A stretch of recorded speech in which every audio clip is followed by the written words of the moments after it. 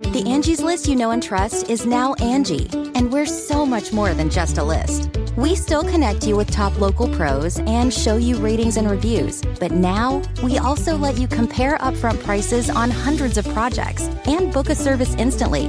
We can even handle the rest of your project from start to finish. So remember, Angie's List is now Angie, and we're here to get your job done right. Get started at Angie.com. That's ANGI, or download the app today. Hey.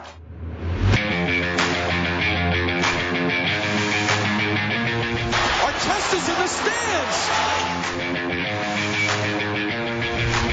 But if y'all waiting on me to apologize, hell gonna freeze. Wait.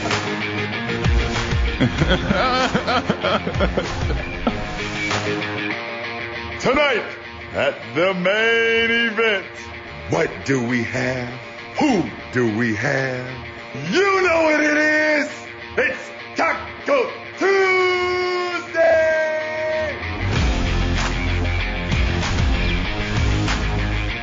It's another edition of the Points in the Paint podcast presented by Stadium. Ben Wittenstein and Zach Badger House. Zach, this is episode 5 or 6 with us in quarantine, something like that? I've lost count. Yeah, it's something like that. I've definitely lost count, and I'm actually tired of counting. I'll be happy when this is all over. I'll be so happy.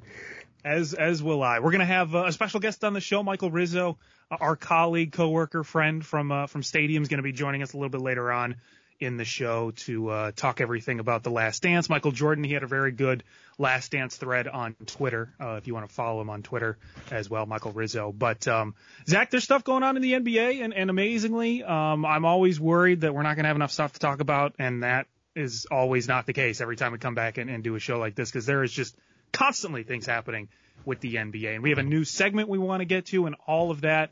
Michael Jordan stuff, the documentary, everything like that. But let's start with some of the first things that we want to do with the Big Three. The Big Three.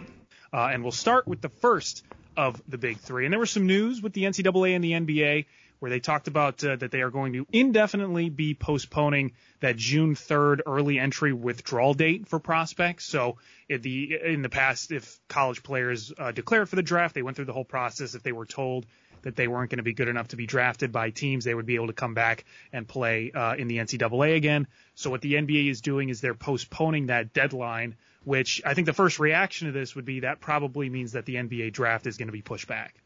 Yeah, they'll probably be pushing back the NBA draft too as well. And for those who may not understand, what Ben may have just said with the whole NCAA and NBA being postponed, and what that actually means is, the college underclassmen would need to withdraw their names by the end of a certain time period for it to be, eligible in the NCAA if they want to come back to school, if they feel like their draft stock isn't as high as they may have hoped so. And that typically falls 10 days after what would have been the NBA draft combine too as well. And so that kind of news really doesn't come as a shock, because we all know that this pandemic has put so much things, on a delay. Yes, it has. Yeah. So it's kind of, at this point, it seems pretty obvious that something like this was going to happen. And you look at kind of the way everything in the NBA has been going. They still haven't, technically postponed the rest of the regular season that they stopped in March. So there's still a chance that we could see some more NBA basketball. But again, we just have no idea. Something like this with this pandemic, with, some states opening back up, some states saying closed up. We just don't know what the NBA is going to decide. But with something like this, I think it's a good indicator, at least, that we know the draft is going to be moved back. And as we mentioned in past episodes, it's probably going to be moved back to August, which is what a lot of teams are looking for. I mean, they need times to kind of take a step back and at least look at these prospects without having to worry about either regular season, coaching changes, and everything starting up. So I think it's a good move at this point. Yeah, it's definitely going to be a good move, but it's going to be a tough situation because of I guess what I've been thinking about, Ben, for me is all the foreign players and getting them over here, and all the new kid that's kind of come over and play in the G League, Kai Soto, I believe that's his name.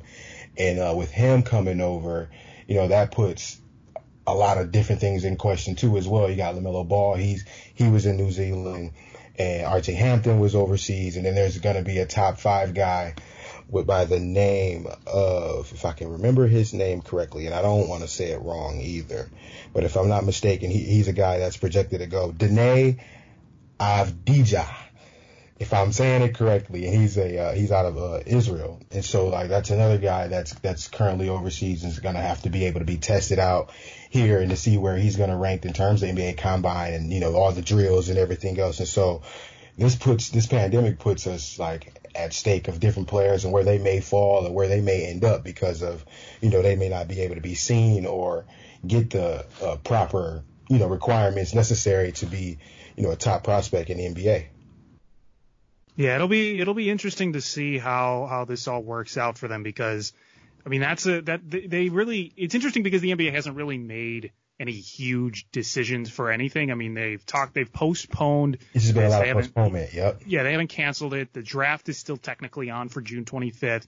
The NBA season still hasn't been canceled, so they haven't really made any big decisions yet. And I'm guessing by the end of the month of May, we'll probably see some decision made. And it kind of seems like it'll be the domino effect, right? If they do cancel the NBA season, they will probably push back the NBA draft. They'll push back when prospects can withdraw from the NBA draft. They'll push back every time that these prospects can go and train, where they used to have it in Chicago, the Combine, and they're going to be pushing that back as well. So it's going to be a domino effect at some point towards, I'm guessing, the end of this month, where we'll see the NBA make a decision on one thing, and it'll lead to the decisions on some of these smaller events that are going to be impacted by that initial decision. Maybe it's about the season, or maybe it's about the season as well. I mean, at this point, we just don't know.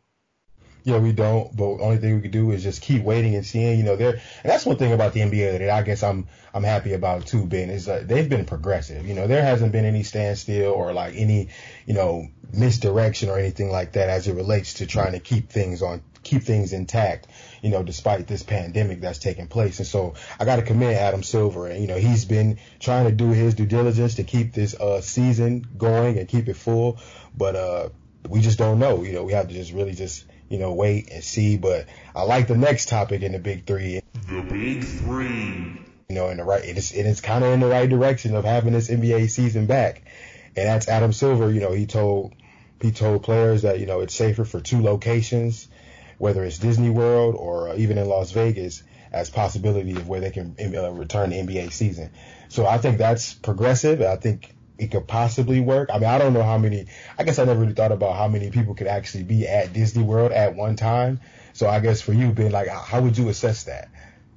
I think it's a good move. At this point, the more that you can restrict travel for these players, I think is the right move. So keeping them in one location or two locations, I think is the smart decision. Just the less the players and the players' families and the coaches and everyone move around, the less likely it is that they probably catch something or bring something somewhere else. So it seems to me that the logical step for them to continue the season, if they didn't want to cancel it, was to be having the rest of the season in Disney World or in Vegas, just in one spot where they could stay for a month or two, stay away from people, socially distanced, don't have to travel, don't have to use airplanes, and they could just stay there and play out the rest of the season. Now, will the players agree to that, maybe being away from their families for that long? I'm not sure. I don't know if they have a choice in agreement or not for something like that, but it seems to me that if they were to continue the season, that would be the best course of action to do it. I think so too. And, you know, you brought up the families. I think they've been around their families for quite some time, a little bit earlier than they probably expected to be because of the NBA season being the way that it is. But I'm pretty sure they're itching and dying to get back on the hardwood and finish this season, especially teams that are really in, like, you know, title contention. And if, you know, those who were favored to go to the NBA finals or at least be those top four teams, you know, the Los Angeles Lakers, the Clippers, the Bucks, or even the Boston Celtics, to each his own out in the East. And so, like, these different teams that were competing to, you know, at a high level to be in the championship conversation, I think they're all just, you know, itching to get back out there and just be. Oh, for sure. Yeah, just be out there. You know, I know they're itching to just be back out there on the floor. I mean, think about LeBron. Yeah, that's the first player that comes to mind is like LeBron. Like, LeBron is, especially after seeing this Jordan documentary, I know he's really itching to get back out there. Yeah, I mean, think about it. He's getting up there in years too. His clock is ticking for in terms of his body and how long he's able to play. So having this huge delay in the season has got to be killing him. Like you said, that window is definitely closing on him, and then it's gonna take guys like Anthony Davis to re-sign and step up and be that guy, down the stretch in LeBron James' career. If this season has to be canceled, we pray and we just hope that it doesn't. But if it does, that's just another added season on that body of LeBron James that we all have to consider moving forward with him.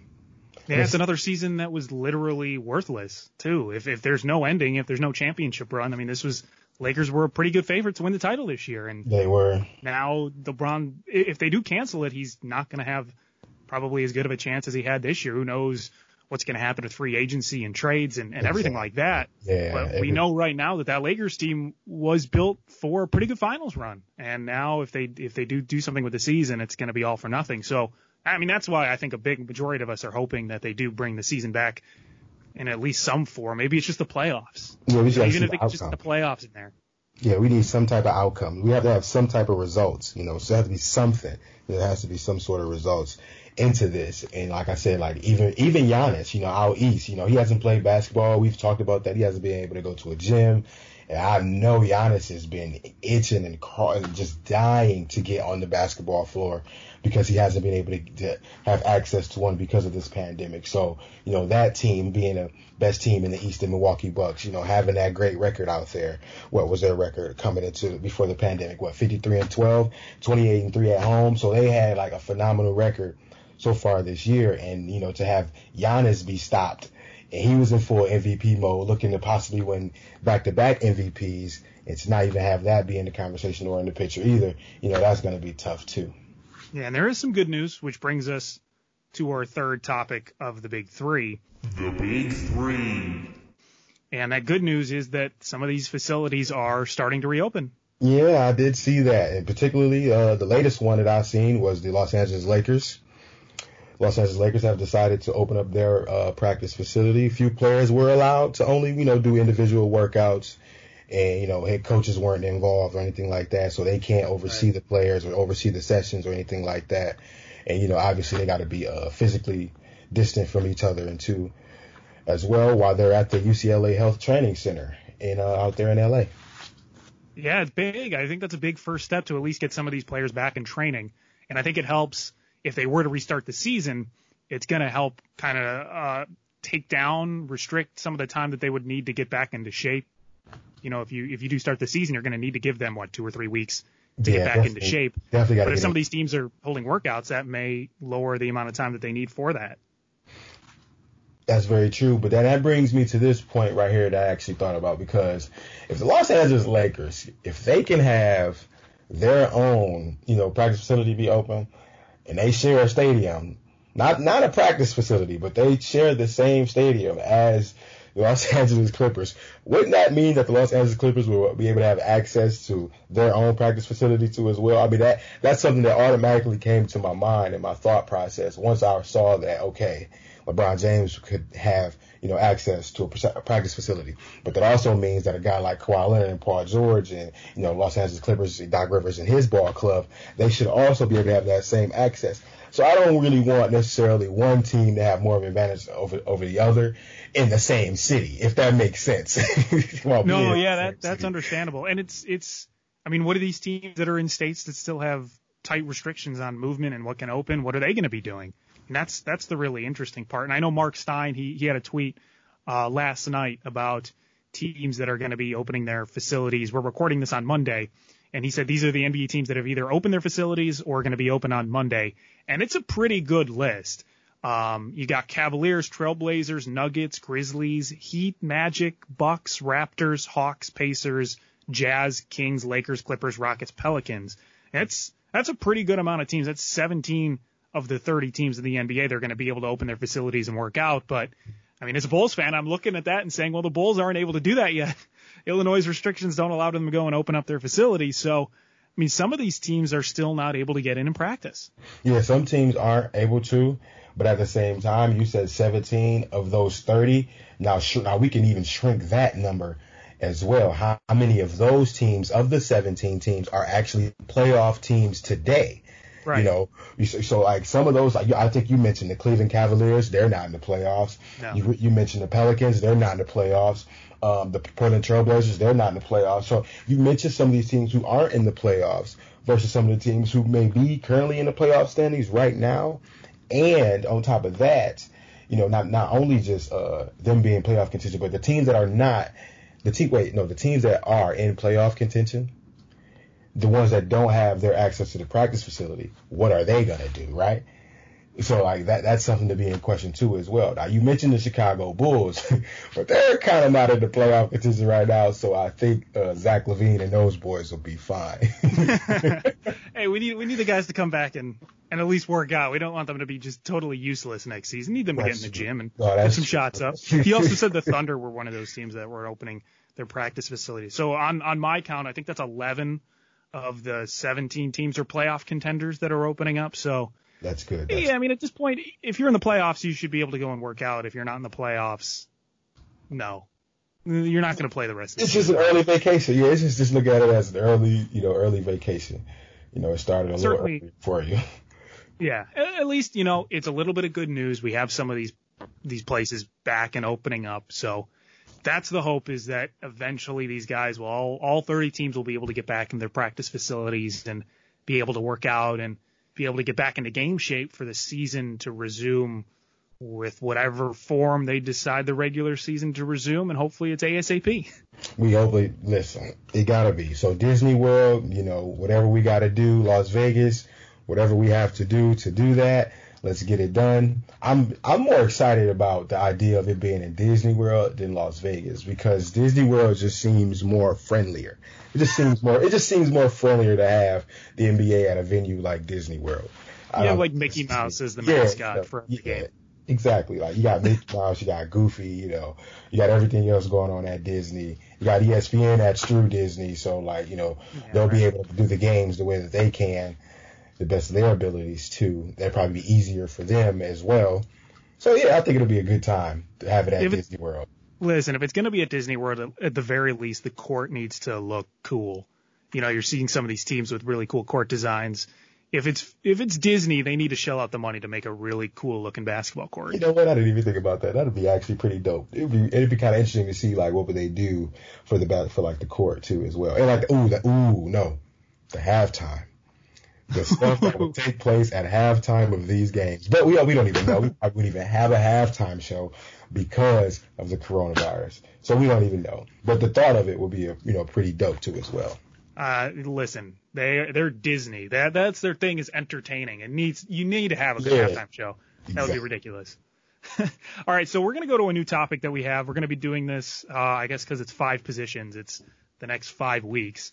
We're going to be throwing it back from the 2000 and to 2010 era, that 10-year era from 2010.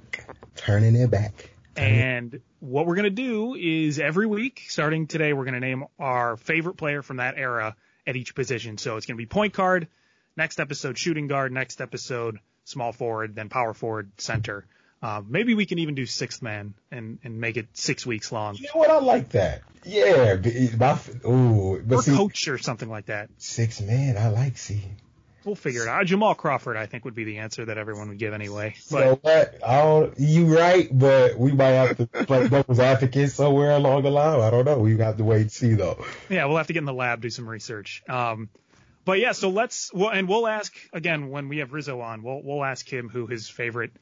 See, the thing is, when you brought this up, is it favorite player in that position from that era, or is it what we think is the best player in that position? How do you see us doing this? See, your favorite, and like just the one that you like admired. So like the one that you just like, oh, he's good. You know, the one that you just admired the most. It could be your favorite. Doesn't have to necessarily be the best point guard or position by that.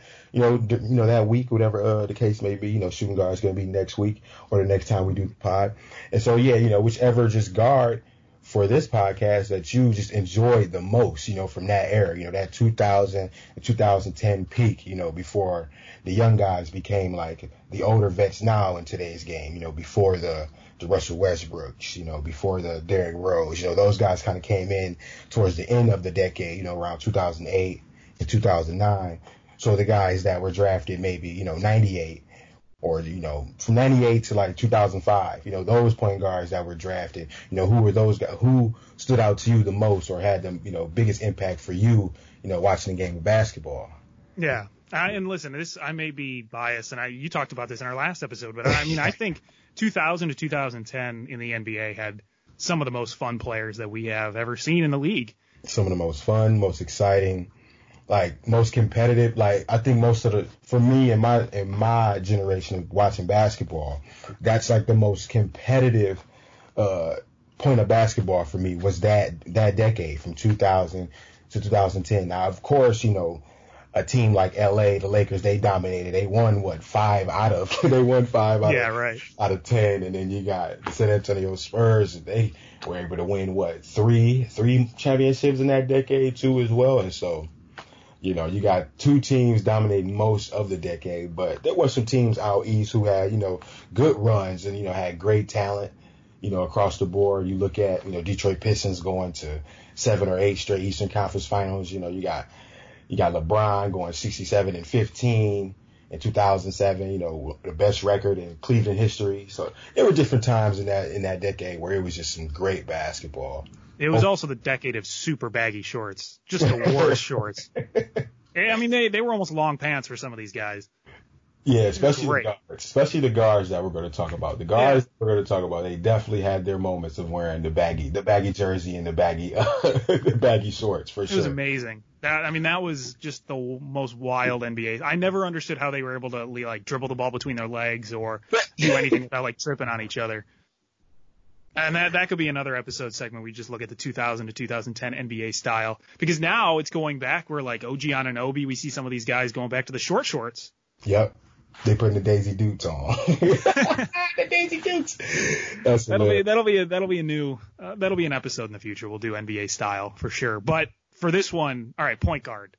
And you said you knew what I was going to say for my top point guard from 2000 to 2010. I do. And so I can go first if you'd like. And see, yeah, you go first. And there's obviously so many to pick from. I could have picked Derrick Rose, even though he only played 2 years in that era. In that decade. There's so many good ones. But the one that I grew up loving, the one who I grew up trying to emulate so poorly, and the one that I just watched every single game that he played, my guy, Steve Nash. I told you I would know without question the guy you were going to choose. I knew it. I absolutely 110% did. When I tell you I woke up this morning and I thought about our podcast, I said to myself, he's going to pick Steve Nash.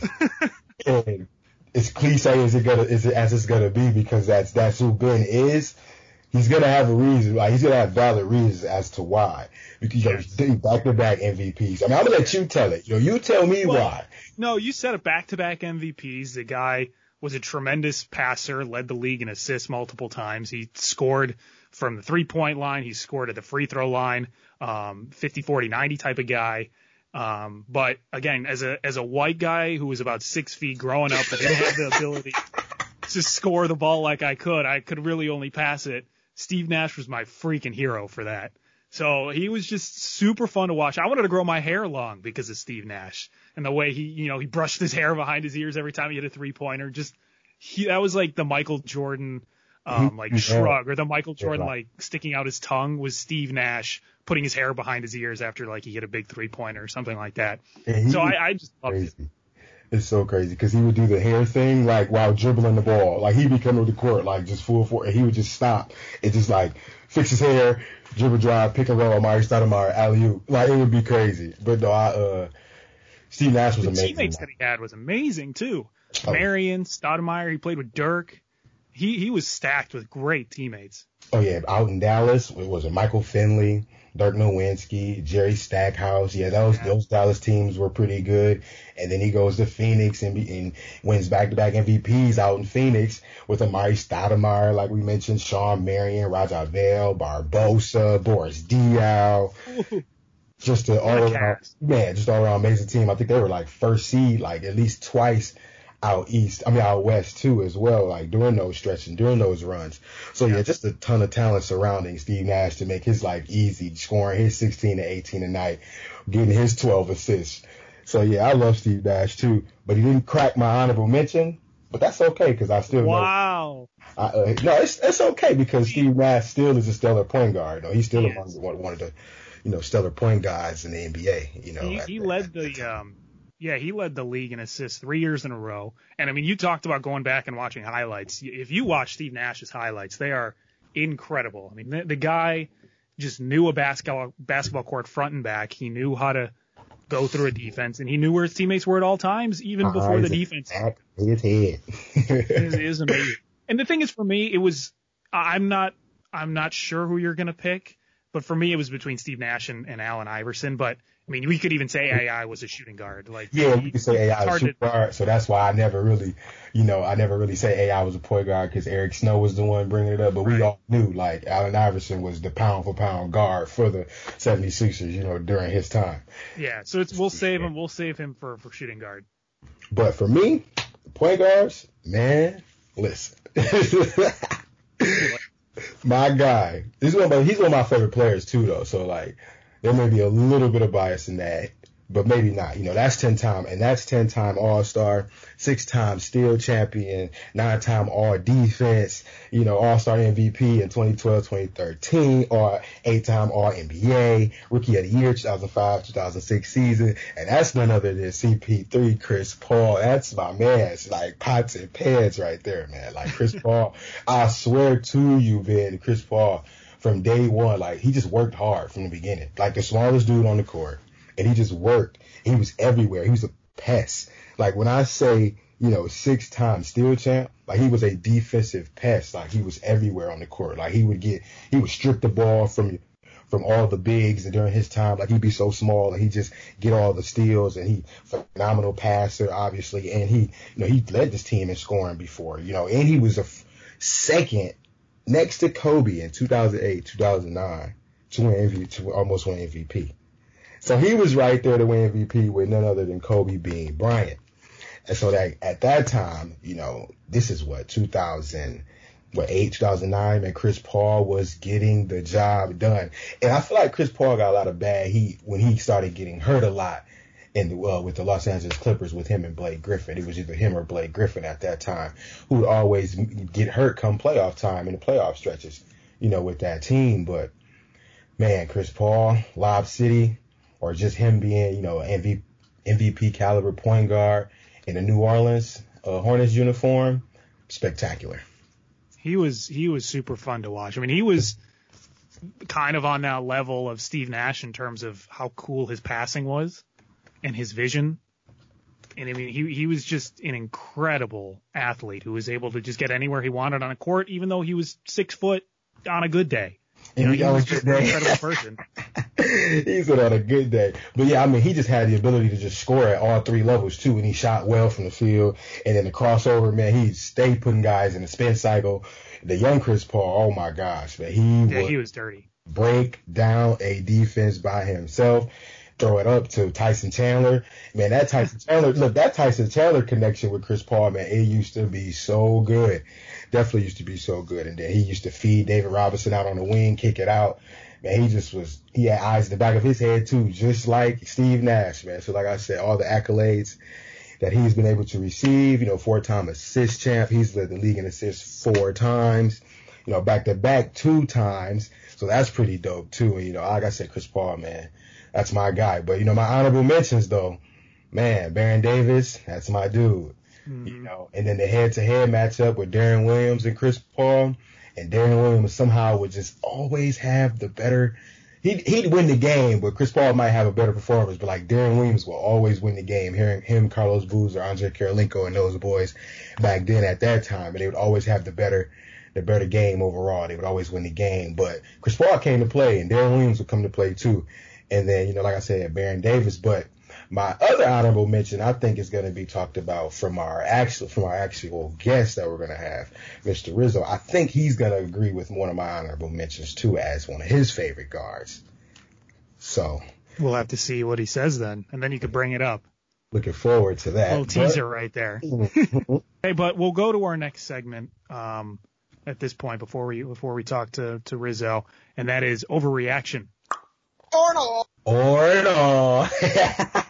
I know you waited on me to do that. I knew exactly what you were going to do. So what's our overreaction? So, Michael Jordan, MJ, Black Jesus, Black Cat. But I've heard so many nicknames over the course of this 10-week period of Michael Jordan, it's not even funny. Yeah, that's wild. But Michael Jordan, the GOAT, is that an overreaction at this point?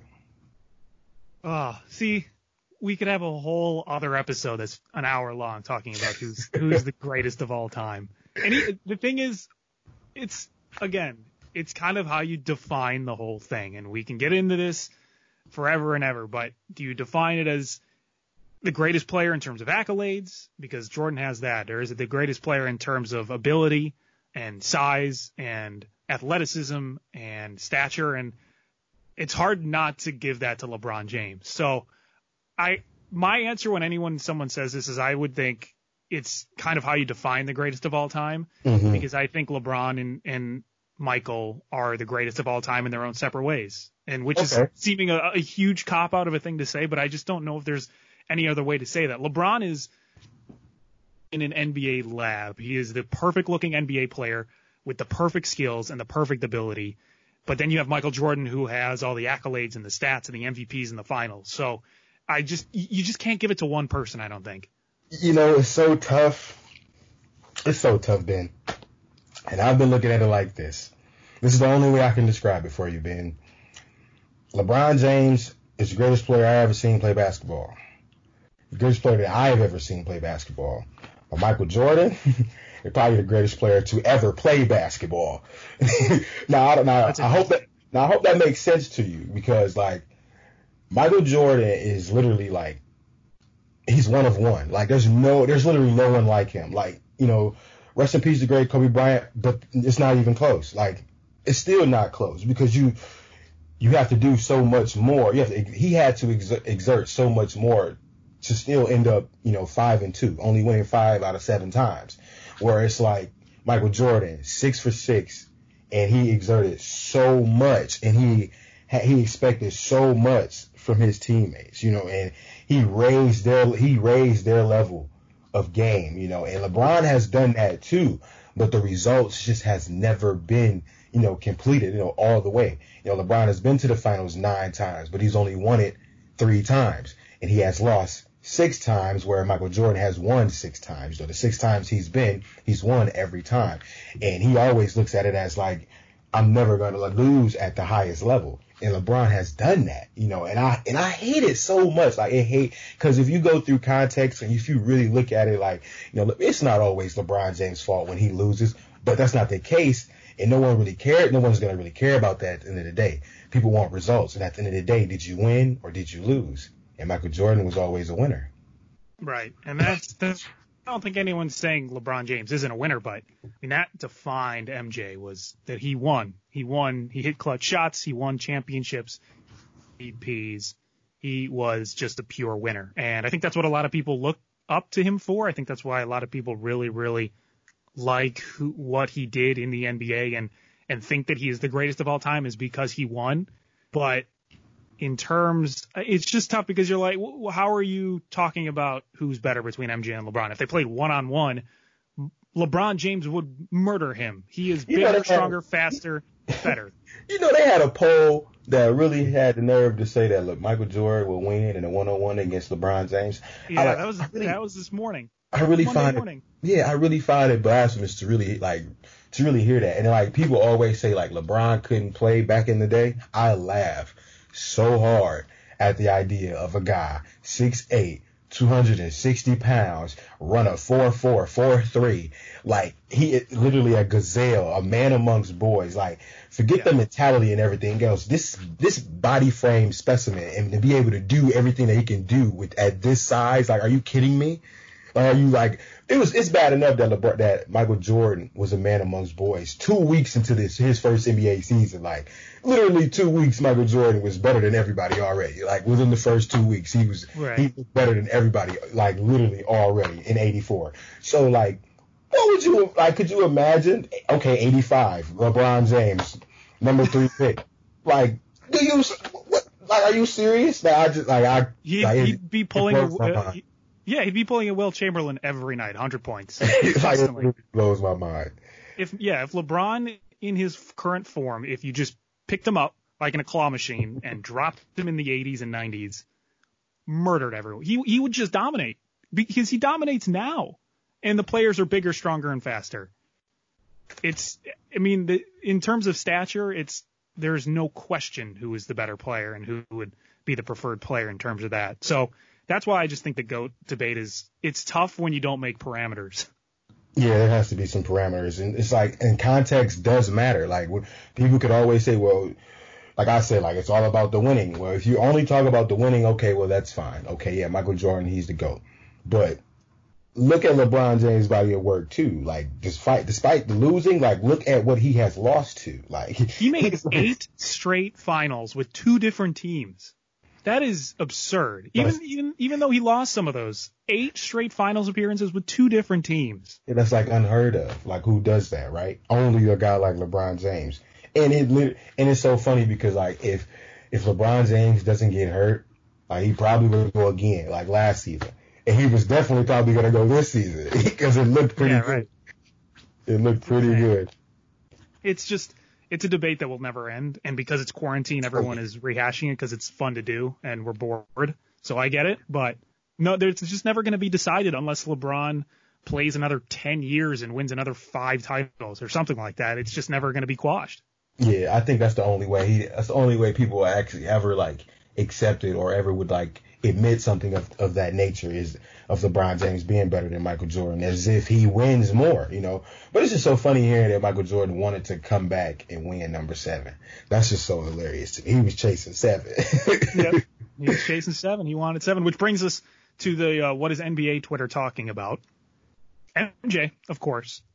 That's all it's been the past 10 weeks, every Sunday. Yeah, it's been Michael Jordan 90s Bulls. People have been absolutely crapping on Isaiah Thomas and Jerry Krause, and the thing is, I don't know about you, but if this was aired originally when it was supposed to during the NBA Finals, if the NBA Finals was going on, I just don't know if we'd be talking about this documentary as much. I don't think people would be watching it as much. Why do you believe that, though? So I think because everyone is quarantined and in their home with nothing to do, I think, that gives people more time on a Sunday night to just sit down and watch this.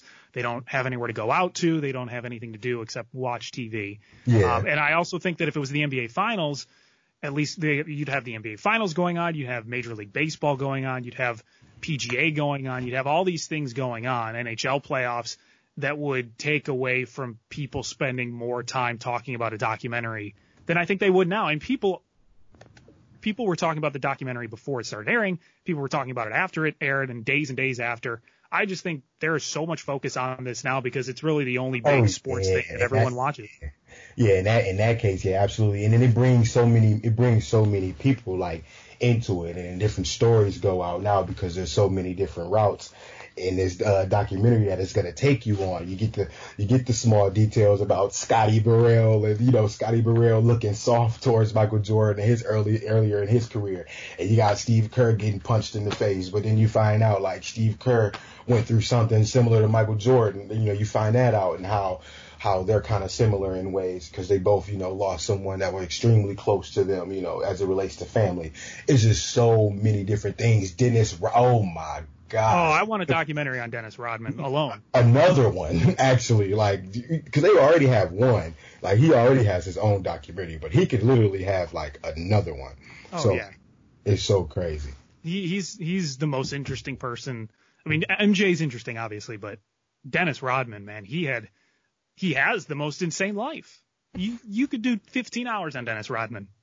The dude is so funny because, like, he literally went on vacation to go to Vegas for 2 days, like, in the course of, like, a playoff series. Like, what is going on? Like, it's so ridiculous. Does not care. Yeah, no, it was so funny just to see, like, every little thing they had to put up with, like, with Dennis Rodman, right? So, like, the color change, he married himself, his hair color, like, he was just bananas out there. This dude went to go wrestle. He went to go wrestle with Hulk Hogan in the middle of a finals run. Like, could you imagine how social media would react if something like that was to take place in today's NBA. Oh my God, it would be terrible. No one would be able to do it. They would be kicked off the team. Suspension. It'd be all sorts of mess. But with social, it would be an amazing mess. I mean, it would be so fun to watch. The NBA is already entertaining, and then you add Draymond Green going to wrestle in the middle of a Warriors final run. It would be amazing. Out of all players, you pick. That's hilarious. That's so funny. You pick Draymond Green. Who would be another Patrick Beverly? No, probably Patrick. Well, Beverly. probably Patrick Beverly. But I know someone tweeted multiple times, at least during the Rodman episode, they were saying, Draymond Green Dennis Rodman is what Draymond Green thinks he is. Oh, would like to be? Yeah, he already feels that like he's like the best rebounder like ever, and I feel like that's such a far stretch. Like, I mean, Dennis is up there. No, I know Dennis is up there. He's not better than Dennis, that's for sure. And if Dennis is up there. Because I've seen a stat line of Dennis where he's had countless, and I mean countless 20+ rebound games. Like it's so ridiculous how many and like did you see like how he was describing like his efforts for like rebounding the basketball, like how he studies. Like it's like a science rebound, like that's like scientific madness. Like literally, like that's like some mad genius, like scientific like craziness to like how he was really describing like his efforts on how to rebound. Yeah, so when Jordan shoots and he misses, it misses like this. But when Larry Bird would miss, it would spin and it would do this. And like when Magic Johnson would shoot the ball and he would miss, and I'm just looking at him like, what? It was so unbelievable to just hear him just like talk about the dynamics of just like his craft on the basketball floor as it relates to like rebounding the basketball. It's so dope, man. Yeah, people, I mean, he had it down to a science. He knew what he was talking about. And I thought that was super fascinating because he knew his job and he knew how to do it just about as well as anyone has ever done it in the history of the NBA. And so like, and then the different guards and like what's so funny about Michael Jordan is the little things that would upset him. Oh, I didn't win MVP. Charles Barkley won. Okay, watch this. Like what? Like why can't somebody else win something, Mike? Why do you have to always win? Like Mike gotta win. He always feels slighted. Like he just has to win everything every single time, and I just don't understand that. It's like Mike. There are other good basketball players in the NBA too now. Like I mean, Karl Malone when he won MVP, he was like the second leading scorer in the NBA. With like the best record out west, Mike. I mean, you gotta spread the love. You gotta spread the love, Mike. But that just pushed him. That just shows like the competitive drive and the competitive nature that that he had. Coming into all these games that he was in. If he felt slighted in the littlest of moments, he would just use that, which is insane. It's like an insane thing for someone to do, but he was able to pull it off and make it constructive, I guess, where he just. Whatever anger that a little small comment or slight made him, he turned it into winning NBA titles for some reason. He sure definitely did. He did it 6 times, and he was petty. That boy was petty, man. Oh, yeah. Like Michael Jordan was petty. Like that's where he would fit in a lot with the NBA today.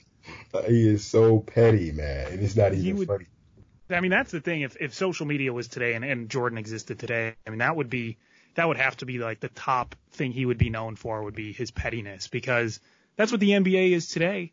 So many guys being petty, and I'm not upset about that. I think it's hilarious. Definitely adds NBA drama.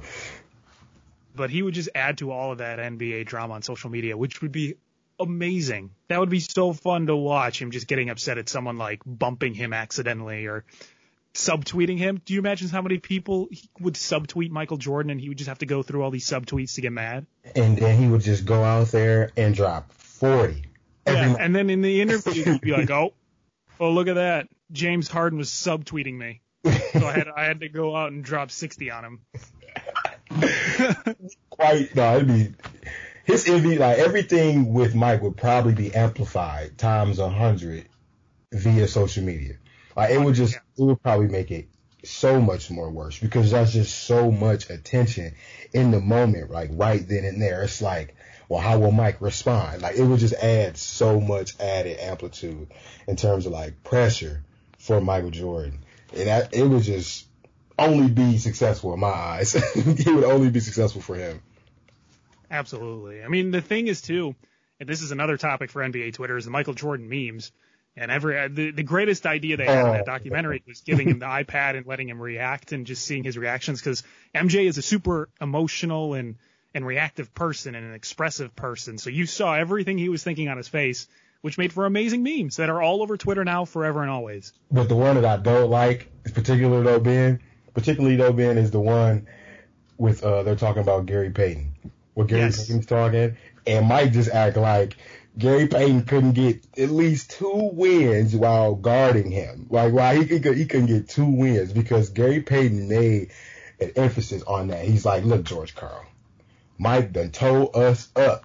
He's been tearing us apart the first 3 games. I gotta check him. Like, we gotta scratch the whole defensive game plan. I'm guarding Mike. I gotta tire him up. I gotta do whatever I can. Michael Jordan, so petty. I wasn't thinking about Gary. I had other things on my mind. Come on, man. Like, why you can't? So you just knew that you was gonna win the NBA Finals on Father's Day in memory of your father who passed away. Like, you just knew that was gonna transpire. It's like, come on, man. Can somebody have something? I mean, they didn't. It's bad enough that they didn't win, but they got 2 W's at least. They got 2 at least. That give them something. Because I feel like, Gary Payton, Defensive Player of the Year, he held Mike under his averages. People go check the context into that. Like, he held Mike under 40% shooting the basketball. He held him to only 11% shooting the basketball when Gary Payton was guarding Michael Jordan. So it wasn't like Gary Payton was lying or anything, but, he's never going to admit it. He would never admit it. No, he's just too competitive. Yep. Like, he's just too competitive. Great. I mean, the memes, I love the memes. Jordan memes are always going to be great. And if anything, he did a great job with this documentary getting rid of the crying Jordan meme, because now there's other more current Michael Jordan memes to focus on, even though that crying Jordan meme that's a top 10 Twitter meme of all time. It might be like top 5. Especially when the national championship. And he was in the crowd, and one of my favorite tweets of all time was someone photoshopped everyone around Jordan with the sad Jordan face, except for Michael Jordan in the crowd when UNC lost. It was amazing. So that will be one of my favorite memes. He was definitely not a very happy camper. No, he was not. And the final thing we want to talk about, NBA Twitter, again, involving Michael Jordan, but Channing Frye came out and he talked about, I believe he was talking about it on a podcast. He said people wouldn't want to play with Michael Jordan these days just because obviously how much of a terrible person he was in practice to some of his teammates and how he pushed a lot of people. Channing Frye thinks a lot of NBA players these days wouldn't enjoy playing with him, wouldn't want to play with him. No, I just think a lot of people wouldn't tolerate what, Michael Jordan teammates tolerated in the 90s. Like, they dealt with it. I mean, when you're winning, but see, Michael Jordan, he said it though. Like, you wouldn't know anything about like a lot of things that I've done and a lot of sacrifices I've made because like you're not a winner. You got to be a winner to really understand like what he's trying to do and like what he's pushing these guys to become, winners, champions, and he even emphasized it on a lot when like Tony Kukoc got there. Steve Kerr got there, and I believe another player got there. Like, they're on the Bulls now, and they're all happy, smiley, and Mike's like, no, you guys haven't been here, for the first 2 championships, so like you don't get that privilege. Like, you got to earn, some happiness on this team, some satisfaction on this team. Like, you got to earn that, and so like that's pivotal. For the next 3 championships is being able to push those new faces on the Chicago Bulls teams to that first 3-peat that they had. Trying to push them to have another one. Like, Michael did that. Mike pushed these guys. Literally was pushing, punching, whatever he could to get the best, out of, his teammates. It'll be interesting to see, because we know Kobe kind of did the same thing in practice. Yeah. We know that he was hard on his teammates. He yelled at his teammates, things like that. But I think it'll be interesting to kind of see, 10, 15 years down the road when people talk about LeBron James, to see what type of person he was in practice, because you really don't get some of those stories of LeBron punching a guy or LeBron yelling and berating a teammate. I mean, the closest we've seen to him doing something like that was in the NBA Finals when he did that to J.R. Smith on the court. But we just don't hear about that type of stuff from LeBron. Yeah, we don't. But in that documentary for LeBron James, when it does decide to come out at like 2040. whenever the documentary comes out in 30 years. Yeah, we'll definitely be ready and be able to dissect that too. Oh man, that's gonna be such a fun documentary when it comes out about LeBron. But we're gonna have to wait so long for it because LeBron's gonna play in at least another 5 years, and there's gonna be more added stuff to his story, and then there are gonna be people talking about him. It's gonna be interesting. I can't wait, because then that's when he'll have his 5 or 6 championships by then, and then we'll be able to really have that true conversation. Because that conversation is never gonna die, at least until LeBron James' career is over with. As long as LeBron James playing, that conversation will never die. It's always going to be a debate, because like LeBron individually is literally like tearing down every, category in terms of like the numbers. And so, you got to always keep that in mind. Like you have to keep that in consideration, like no matter what. And sure, people will say, well, he played more minutes than Michael. Well, that's durability. That's not his problem. Like that's not like you can't knock LeBron for being durable this long. Like that's actually a good thing. That's more of a case for LeBron than anything else. The dude he gets injured a little bit, but he just never stops. He's there consistently every season. What has it been? I think he's played 5 or 6 extra NBA seasons just with postseason play.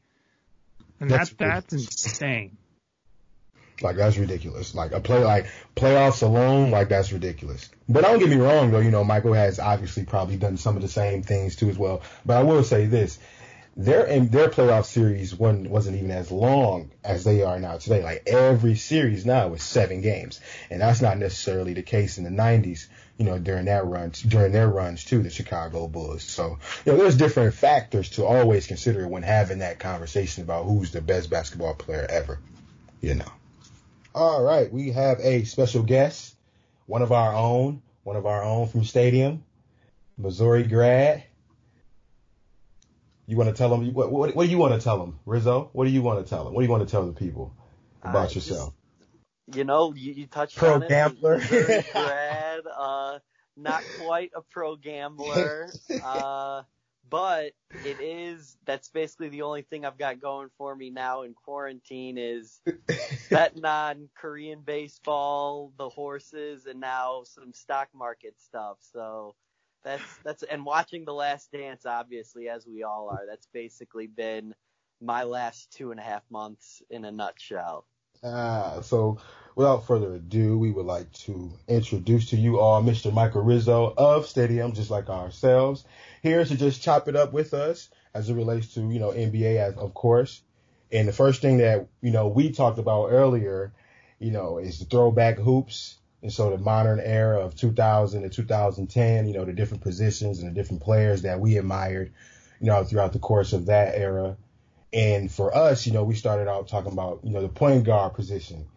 And for Ben, I told Ben, I know him like, the back of my hand at least almost. I'm starting to know him pretty well. A little too much if you ask me. I'm not the most complicated of person. Yeah, he's not really too complicated. So I knew which point guard he was going to pick, Rizzo. And that guard was none other than back-to-back MVP Steve Nash. I knew, and if you know me well, Mr. Rizzo, you know why I knew he was gonna pick Mr. Steve Nash. So, back-to-back MVP, like I said, led the league in assists multiple times. Just a phenomenal player. Just talk a little bit about Steve Nash and what you remember, Rizzo, during his playing days. I mean, you really can't go wrong with picking him because he was awesome. I just remember he was like the model of consistency to me. You knew what you were getting from him night in and night out. And whether it was with the Mavs to the Suns, even when he went to the Lakers, he was still a great point guard. And like you said, back-to-back MVPs, that's no joke. And I think that it's a very Ben pick, That is very fair. But I mean, I would be lying if I said I didn't love Steve Nash as well. That's just, that wasn't at least in my head, my favorite 2000s, turn of the century point guard. But I guess for me, like Steve, He was phenomenal for sure. You know, he definitely had his swag. You know, his ability to keep the tempo going. You know, he was pushing it. Like 7 seconds or less. You know, him and D'Antoni out in Phoenix, they were pushing the ball. You know, he made everything look easy for that, you know, Phoenix Suns offense, and everything just meshed, you know, like a well-oiled machine out there, winning 60-plus games, going to the Western Conference Finals, you know, during those runs with the Phoenix Suns. And like you mentioned, you mentioned it, Rizzo, the Dallas Maverick days, you know, with Dirk Nowitzki, and, you know, those playoff runs too as well, with the battles with the San Antonio Spurs, you know, in the playoffs. And so, yeah, him and, you know, Tony Parker versus Steve Nash and those, you know, those battles. So, yeah, without question, you know, it was just a phenomenal time to have Steve Nash in this league, particularly in those, you know, early 2000s for sure. Yeah, I mean, he was my GOAT for sure. we had Steve Nash, and then Zach did Chris Paul. So Rizzo, who's your guy? So mine obviously not as great on the level of greatness as your guys are, but I mean, when it comes to polarizing and the highs were the highs and the lows were the lows, I went with Gilbert Arenas. I loved Gilbert Arenas. He was the man. He had that back in, you know, I feel like I could still see him dropping 60 in the gold jerseys on the Lakers, beating them in overtime. He had that stretch of buzzer beaters where he's hitting 30-footers, dropping 40 a night. He was, you know, a scoring point guard before we really had all of these scoring point guards that we see dominate the league now. He was averaging 21, 23, 25, and just doing it. And I loved Gilbert Arenas when he was in his prime, however short it may have been. Yeah. Agent Zero. What do you think, Ben? How do you feel about Agent Zero? Because I feel a way about Agent. That's my guy. I feel a way about Agent. How do you feel about it? Did you think about him when you were thinking about point guards, Ben? I bet he didn't even cross your mind. No, I've tried to repress Gilbert Arenas because he murdered those mid-2000s Bulls. 2005, 2004, 2006. That Washington team just was the bane of the Bulls' existence. So I have tried to repress my memory of Gilbert Arenas as much as possible because it's just bad memories. Yeah, Hibachi was something else. Got his shoe deal in 2006 and did not look back. Literally did not look back. Got his Adidas deal, didn't look back. And then, like you mentioned it, like the scoring machine that Gilbert Arenas was. It's like he was the scoring guard before scoring guards really existed, and he knew that. And that's what was so killer about Hibachi. Like he knew that his opponent was not a scoring guard, so he could have his way with him. And now you look at today's game, you better not slack or you will get your butt dropped off in today's NBA if you're a point guard. You better bring it. You better bring your A game. And Hibachi did that every night. So I like that pick, Rizzo. Yeah, that's a good one. Hibachi, Agent Zero, he was the man for sure. For the longest time, I looked on any sketchy website I could find a gold Gilbert Arenas jersey, and it was a gold Gilbert Arenas jersey and then a red Brandon Roy Trailblazers. Those are the two jerseys I have not been able to find without having to pay the full arm and a price leg for them. So those two are the ones I'm waiting to add to the collection. I still check every now and then. So we'll see. We'll see. As much as I hated the Wizards, those jerseys are probably one of the top 5 in the NBA of all time, along with like those Raptors purple ones. Who has gold jerseys now? I do like that gold. With the black shorts. They were so cold. I love them. Yeah, I like the gold jersey. That's like it was like an alternate jersey, the gold and black. Mm-hmm. I like that. I there you go. Like that. We'll have to have the jersey episode along with some of these other, along with the fashion episode. Rizzo, we're going to do a NBA fashion episode, mid-2000s with those long shorts. The big clothes. Allen Iverson coming in with the 5X tall tee, and then Kobe Bryant coming with the Donovan McNabb jersey on. Then he got the Michael Jordan All-Star Game jersey on. It's like all the way down to his knees. Yeah, we're going to talk about it. All right, so let's talk about the documentary for a sec, because you had a little tweet storm last night. You did your top 10 moments. You don't have to go through all of them, but just initially, what stood out for you for the whole documentary for the past, 5 weeks that we've been watching? I think that the best part for me was, well, number one, because of quarantine, I'm living at home right now, and I was able to watch it with my family. And both my mom and my sister, who obviously they're Bulls fans, you know, if you ask them, but they may not have followed the team or anything. My sister much younger, my mother not necessarily as big into sports. Watching it with them and just like them watching MJ highlights and kind of just going like, whoa, like look at like he's hanging in the air for that long. Just it gave you like a new appreciation for it almost, because I've seen so many of these highlights so many times. And then I think I have to give, you know, props to the director, Jason Haher, and everyone who had, you know, anything to do with it, because they really did teach me a lot of stuff being so young when it was all going on, all this stuff that I thought that I knew, and it just expanded on it, and I was able to learn so much more. And I think all in all, my favorite parts were just the little side stories that you got, not necessarily the big runs or anything, but the Michael Jordan at his locker with a bat and a cigar, the Dennis Rodman going to Vegas story, just the little side stories that you got that really put into perspective how much drama and turmoil were really going on with these teams, which almost made the double three-peat that much more impressive. Yeah, you put as for your number 8 for top 10, and one of the things that stood out to me a ton was the soundtrack. I mean, the music that they picked for this was like cinematic. Wow. The music was awesome. Straight fire. LL Cool J. I remember like in the beginning, like the first like 4 episodes, when I heard LL Cool J like rock the bells or whatever, and like Mike was just killing it. I was like, I got chills like so fast, man. Yeah, the soundtrack, I mean, that's the thing, is it made it seem like super cinematic and really intense, and the Michael Jordan highlights with some of this, I could have watched that for half an hour, 2 hours, however long it was.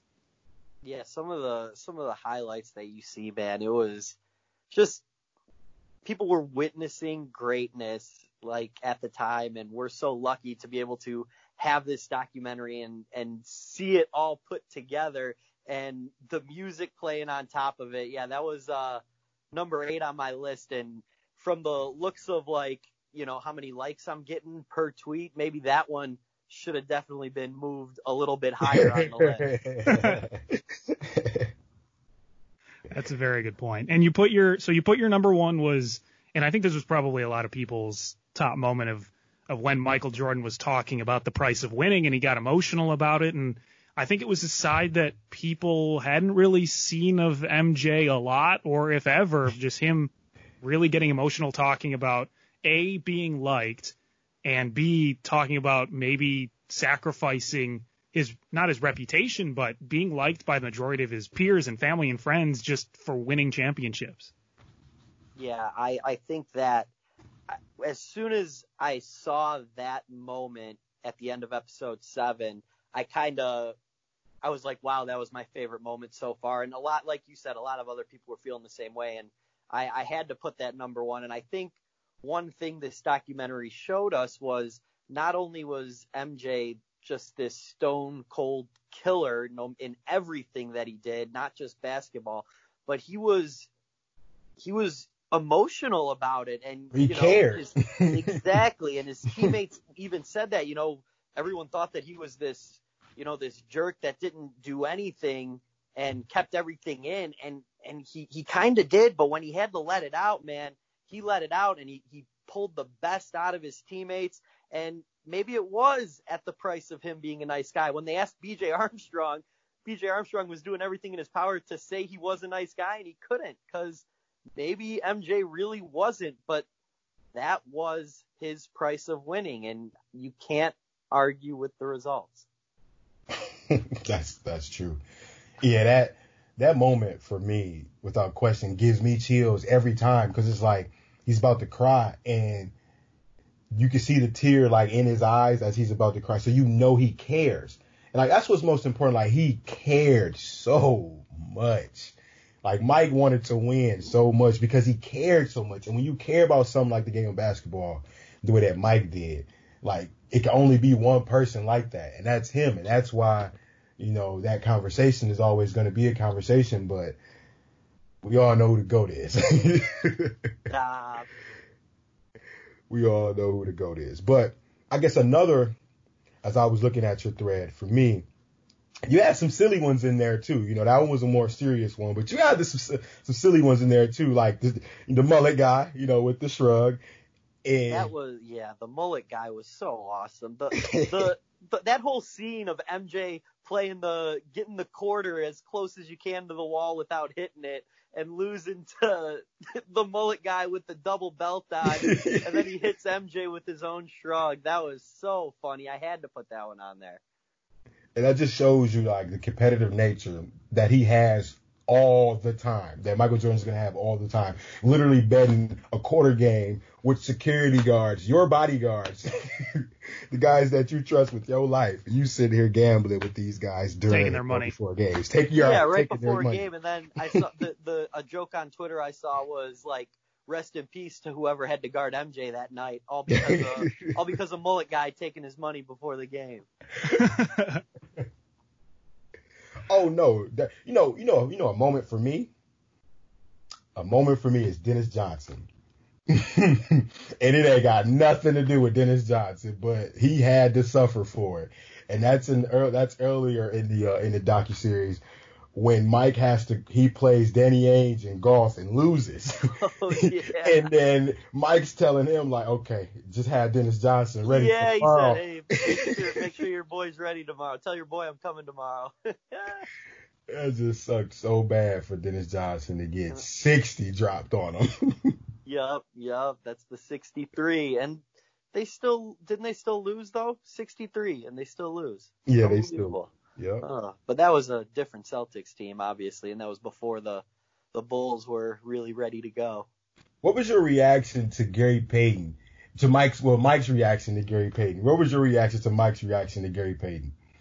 As a lifelong Bulls fan, like I got pride out of it. Like I was like, oh, let's go. Like MJ laughing at this guy saying he could guard him, but at the same time, that's Gary Payton, man. He never backed down from anyone, and he rang true. He could have easily been like, man, you know, MJ was MJ. We did our best, but he wasn't. He said, I wish I could have guarded him that way sooner. I tired him down, and it was a little disrespectful of MJ, but I mean, that's who they both are.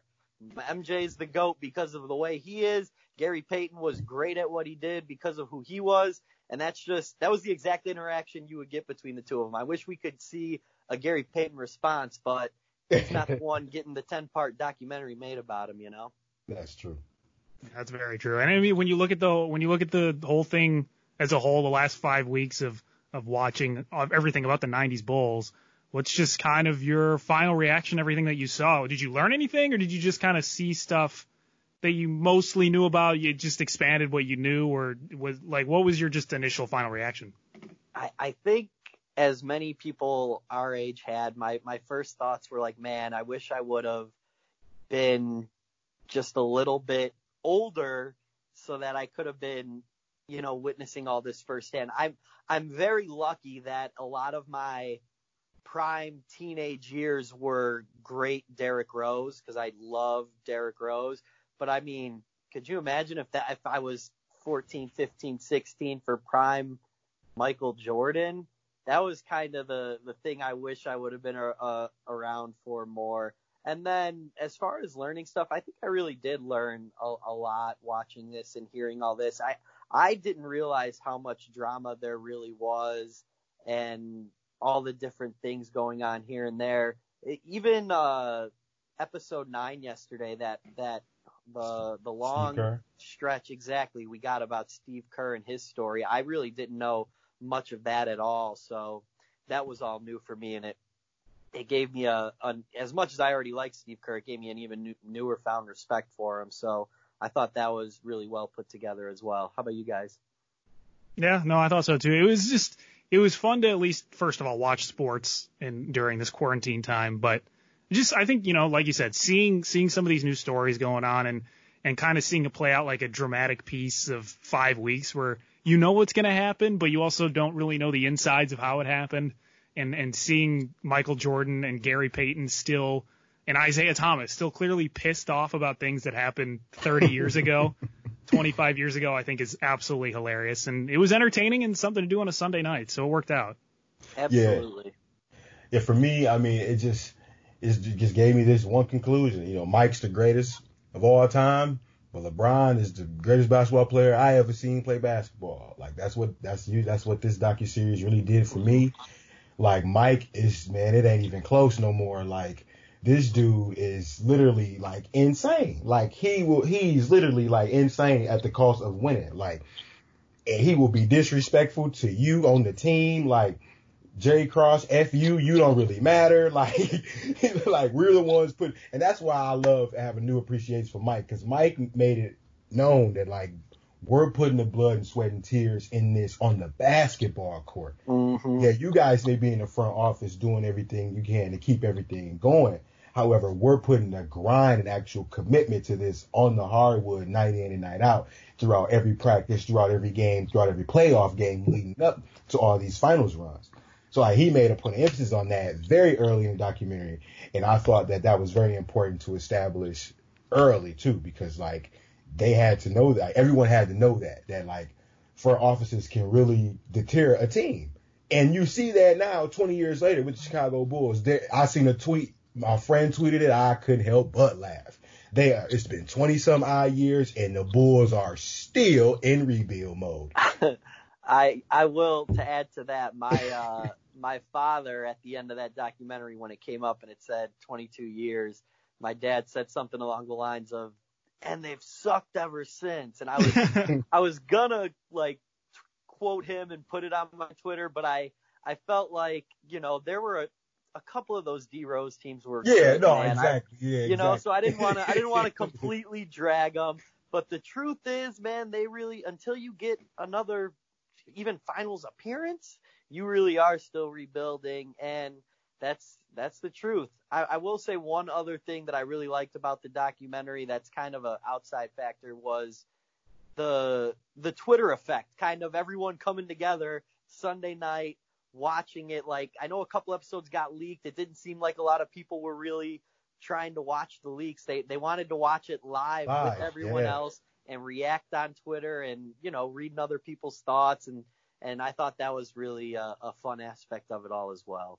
Yeah, I missed that. We haven't had that since sports have gone since like the Super Bowl, but even like that was like Game of Thrones level where people were just all talking about the same thing all at once at the same time. Absolutely. Well, Rizzo, appreciate you coming on.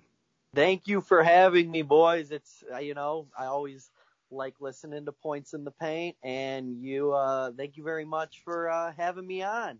Of course, Rizzo. You know, anytime we can have a guy like you, anytime we have a guy like you on, it'll be good for the numbers. Purely numbers decision here. Yeah, me and my 700 Twitter followers, we're coming, baby. A big storm. Great for sure.